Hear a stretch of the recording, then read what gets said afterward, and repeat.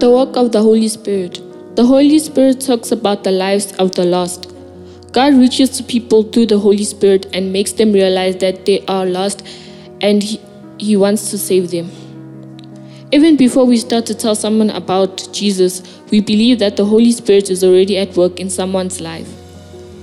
The Holy Spirit also works in us and gives us wisdom and the right words to say to a person. He helps us to speak and tell people about Jesus.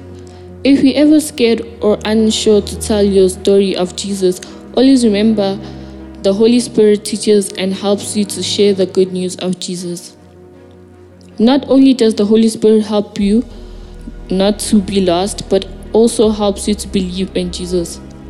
Pray for the lost people who you know that will listen and understand when the Holy Spirit speaks to you, telling them about Jesus.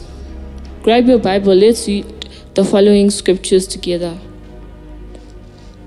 John 16 verse 8 to 11. And when He, the Holy Spirit, comes, He will expose sin and prove that the world is wrong about God's righteousness and His judgment.